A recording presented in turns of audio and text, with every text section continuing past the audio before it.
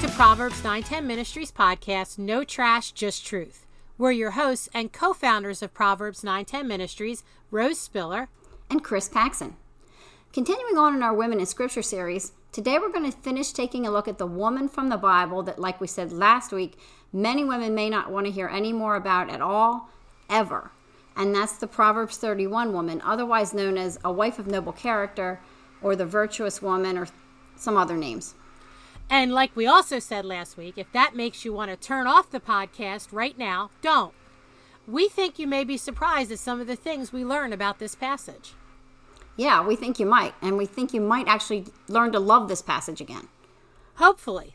And to review a bit from last week, we took a look at Proverbs 31 and we gave a lot of good arguments of why this proverb and this woman is really to be read as being about the perfected church, the bride of Christ, doing what she's supposed to be doing, which is ultimately glorifying God.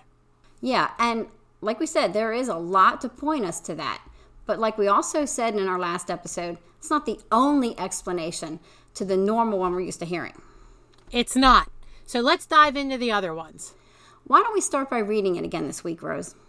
Okay, Proverbs 31. The sayings of King Lemuel, an inspired utterance his mother taught him. Listen, my son. Listen, son of my womb. Listen, my son, the answer to my prayers. Do not spend your strength on women, your vigor on those who ruin kings. It's not for kings, Lemuel. It's not for kings to drink wine, not for rulers to crave beer, lest they drink and forget what has been decreed, and deprive all the oppressed of their rights. Let beer be for those who are perishing, wine for those who are in anguish. Let them drink and forget their poverty and remember their misery no more. Speak up for those who cannot speak for themselves, for the rights of all who are destitute. Speak up and judge fairly. Defend the rights of the poor and the needy. Epilogue, the wife of noble character.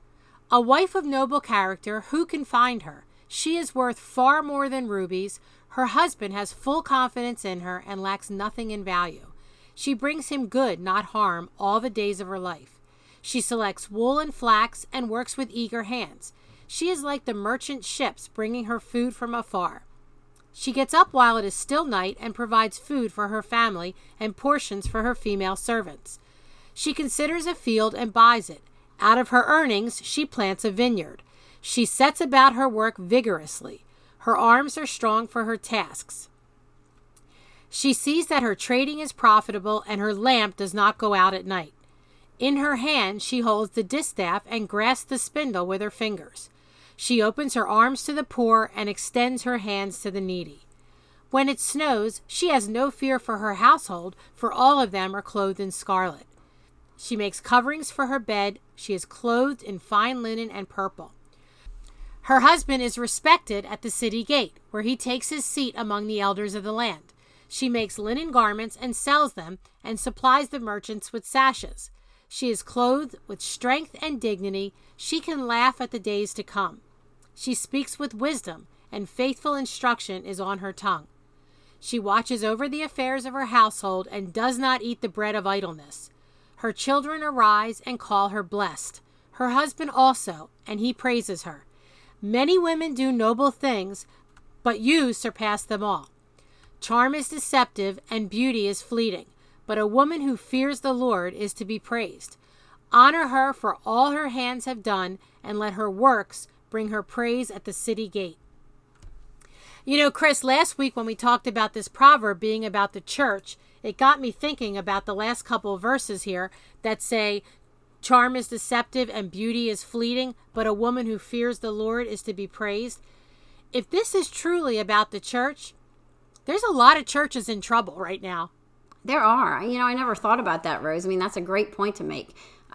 There are a lot of churches that are trying to be beautiful and look good to the world. But if this is the church, they're in trouble. They are, because they're certainly not fearing the Lord if they're worrying about being relevant and beautiful. Absolutely. And we know there are a ton that are doing that. So let's delve into the other possibilities, though. If this isn't the church, what other possibilities might the Proverbs 31 verses 10 to 31 be talking about? Other than, like we said, the typical idea of the stay-at-home wife and mother who also has a side business. So what are your thoughts? Well, first of all, the Proverbs are not law, they're wisdom. And they're not a moral checklist for us. And we don't pull out a proverb and say, do this so that you will be a wise man. That's not how to read Proverbs. If we read them wrong, what we see, and in this case in Proverbs 31, is do these things so you will be a Proverbs 31 woman. That's great. That's a great point. We need to know the difference between indicatives and imperatives. Let me explain what I mean. Indicatives indicate what something is. They're descriptive. An imperative is a go-do statement telling us something to do. And we see this in Ephesians, for instance. Paul gives us indicatives. He lays out who we are in Christ, describing us. We're God's chosen people, raised from our dead sinful state and being made alive with Christ. Then in chapter 5 of Ephesians, we get the imperatives telling us what to do in light of who we are. He says, therefore, be imitators of God as beloved children and walk in love. Chris, we see indicatives and imperatives over and over in Scripture. Yeah, we do. And looking at this proverb, the one thing we want to point out about chapter 31 is that all of it is addressed to a man. Absolutely. The complete thing is addressed to a man. Which is why we read the first 9 verses. Right.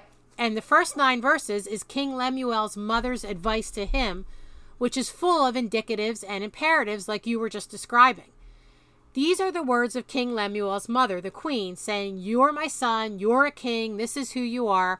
Therefore, don't spend your strength on women, don't get drunk on wine, etc. Exactly. And this virtuous woman section of Proverbs 31 is indicative. They're describing to us what the virtuous woman is like. It's a description. It's not a to-do list. This is not a list of virtues given to women for them to try to do, or in other words, to try to live up to in order to be the perfect wife and mother. Chris, so if this isn't a to-do list for women, let's take a look at another possibility that the Proverbs 31 woman is a picture of Lady Wisdom. Yeah, let's do that. But let's first explain who Lady Wisdom is. So, like we always say, interpret Scripture with Scripture. So let's go back to chapter 1 where we meet Lady Wisdom. And if you remember from last week, Proverbs is written as if a father is speaking to his son, instructing him. Yeah, and in chapter 1, the father's explaining that there are 2 groups of people, those who fear the Lord and fools. We know this is talking about those who are saved and those who are not by some of the wording they use. Victor's chaplet of grace upon your head alludes to other places in Scripture as the victor's crown of righteousness or the victor's crown of life in James 1:2. And there are lots of other places. But then Proverbs chapter 1 introduces us to a second group of people, unrighteous sinners. And there are 2 different paths that they take. There are. The righteous follow Lady Wisdom, who we're introduced to in verse 20, which is wisdom personified as a woman. And the sinners reject Lady Wisdom, and they follow Lady Folly. And she isn't named until chapter 9, but she's present through the first 9 chapters as the adulteress, the evil woman, and the forbidden woman. And just like Jesus pointed out through the Gospels, there were 2 groups of people, the wise and the foolish, the sheep and the goats, the saved and the unsaved, and that there were 2 paths, the wide gate and the narrow gate, that these 2 groups of people could take. So there are 2 groups of people and 2 paths, and they're contrasted in Proverbs. Exactly.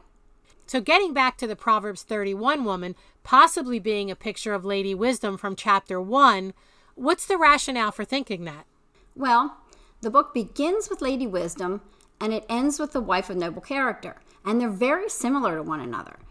And many commentators say the reader should identify them with one another. Let me give you a list of the ways they're similar, and I got this from BibleOdyssey.org. Both women are difficult to find and are more precious than jewels. Both women have a house and a staff and a life of security. Both women have servant girls. Both women provide food. Their fruit is valuable. Both women are known at the city gates, and they bring honor to their companions. Both are physically strong, and they despise wickedness. Both reach out to the needy. They both laugh. Both women teach, and their instruction is always associated with fear of the Lord. That's a lot of similarities. I can see why many commentators say the wife of noble character is really a picture of Lady Wisdom, which is summed up at the end to close out the book of Proverbs. not only are there similarities between Proverbs 31 woman and Lady Wisdom, but just like Lady Wisdom, the Proverbs 31 woman is the exact opposite of Lady Folly. That's true. Lady Folly is a sluggard, she's wayward, and Proverbs 9:13 says she knows nothing. She's dumb. That's definitely not the Proverbs 31 woman described. No, it isn't. Now that we've laid that out there, what other possibilities are there for what the last 21 verses of the book of Proverbs really is, Chris? How about this? An epilogue and nothing more than that. Some versions of the Bible have a heading before verses 10 to 31, which says epilogue. That's a closing summary of a literary passage or the ending of a play summing it all up. One of mine does have that heading, and it could be that she's just an epilogue, the closing summary of the book. But there's still some more ideas about what those last verses of the book are. One of those is that she is what Lady Wisdom looks like when she's actually lived out. So what you mean is it's showing us the practical application of the wisdom found throughout the rest of the book of Proverbs? Yep, and it makes sense. This is a person of good character. She's not lazy, she's strong, she brings good to people, not harm, etc. That does make a lot of sense. So to sum it up, the whole section is looked at by many as just a summary of the rest of the book of Proverbs, or the section showing the practical application of the book of Proverbs. You got it. And that's not all. Some commentators believe that the writer was using another literary device here called inclusio. And for those of you who aren't familiar with the literary structure of inclusio, it means that there's two bookends and that everything in the middle of the two bookends has to do with what the bookends are about. So what you're saying is that at the beginning of the whole book, there's praise for the pursuit of wisdom, and here at the end, the king is being told by his mother to pursue wisdom. Exactly. And so that gives us another possibility of what the writer of the book of Proverbs was doing here. Something other than giving women an impossible task list that they're supposed to try to live up to, and in turn, not giving a man a way to measure all the women he might possibly consider marrying, trying to find the perfect one. You know, Rose, if he looks for one that fits this bill perfectly, he'll never find one. No, he definitely won't. That would be tantamount to a woman trying to find a husband that's just like Jesus. That's a good point, and we know that's not going to happen. No. If the Proverbs 31 woman really is any of what we talked about, a literary device used to sum up the whole book of Proverbs, the personification of wisdom summed up, the practical application of wisdom, just an epilogue, or the writer's use of inclusio, or like we said yesterday, a picture of the sanctified church, and not what it's sometimes portrayed as, maybe women can start to love this passage again. I hope they can. And Chris, there's probably one more thing we should address here. What if this section of the Bible, the Proverbs 31 woman, isn't any of the things we said? What if it really is a picture of what a Christian wife should be? Well, Rose, everything about her is noble and wise and good. And we should all desire to be like that in every way. We should pray to be like that in every way. All Christians should. If that's the case, that this is a picture for women to look at in order to see what a godly wife and mother looks like, it doesn't take away from the fact that this has been preached horribly by some pastors. And it doesn't take away the fact that women have been made feel condemned by the way this has been preached sometimes, or the way it's been used to manipulate women some of the time. No, it doesn't at all. You know, I did hear one pastor say something that was pretty funny, and it was true about the Proverbs 31 woman. What was that? He said that she was definitely wise, probably theologically knowledgeable too. And he said that she would hate the Christian bookstore shelves that are for women. I'd say I'd agree with her and the pastor. And I know you would too. You know I would, because I hate that women's stuff, most of it that's out there. There's too much fluff and it's too much emotion-based crap. Totally. They have dumbed women down for the last 50 years of women's Bible studies. They certainly have. You know, Chris, I'd also agree with Ian DeGood, who said that women have been made to feel like they should become the 1950s model housewife, like the Proverbs 31 woman, and that's wrong, too. Yep. The Proverbs 31 woman was not that. She's too busy to be, for one thing. She was. There's a lot that could be said in opposition to some of the wrong ways this has been preached by some pastors. There is, and we can't go into all that because of time. I hope we shed some more light on this passage and that encourages all of you who haven't been blessed by it to take a closer look at the passage and give it another chance. I hope so too. And one more thing that's important to say, and that you and I say all the time, Rose, and that is our standard from any part of the Bible is not the person in the story. It's not David, it's not Ruth, it's not Esther, and it's not the Proverbs 31 woman either. Our only standard from the Bible ever is to be Jesus. He is perfect, and we are miserable failures who could never be good enough to save ourselves. And the point of the gospel is that we can't, so we need him. I will give that a wholehearted amen. And that's where we have to end for today. If you have any questions or comments or feedback about today's episode, please feel free to leave them on the podcasting site you've been listening to or on our webpage, Proverbs910ministries.com. We hope you've enjoyed listening to us today. Join us next week as we take a look at Rebecca, our next woman in Scripture. We hope you're enjoying this series so far. Have a blessed day.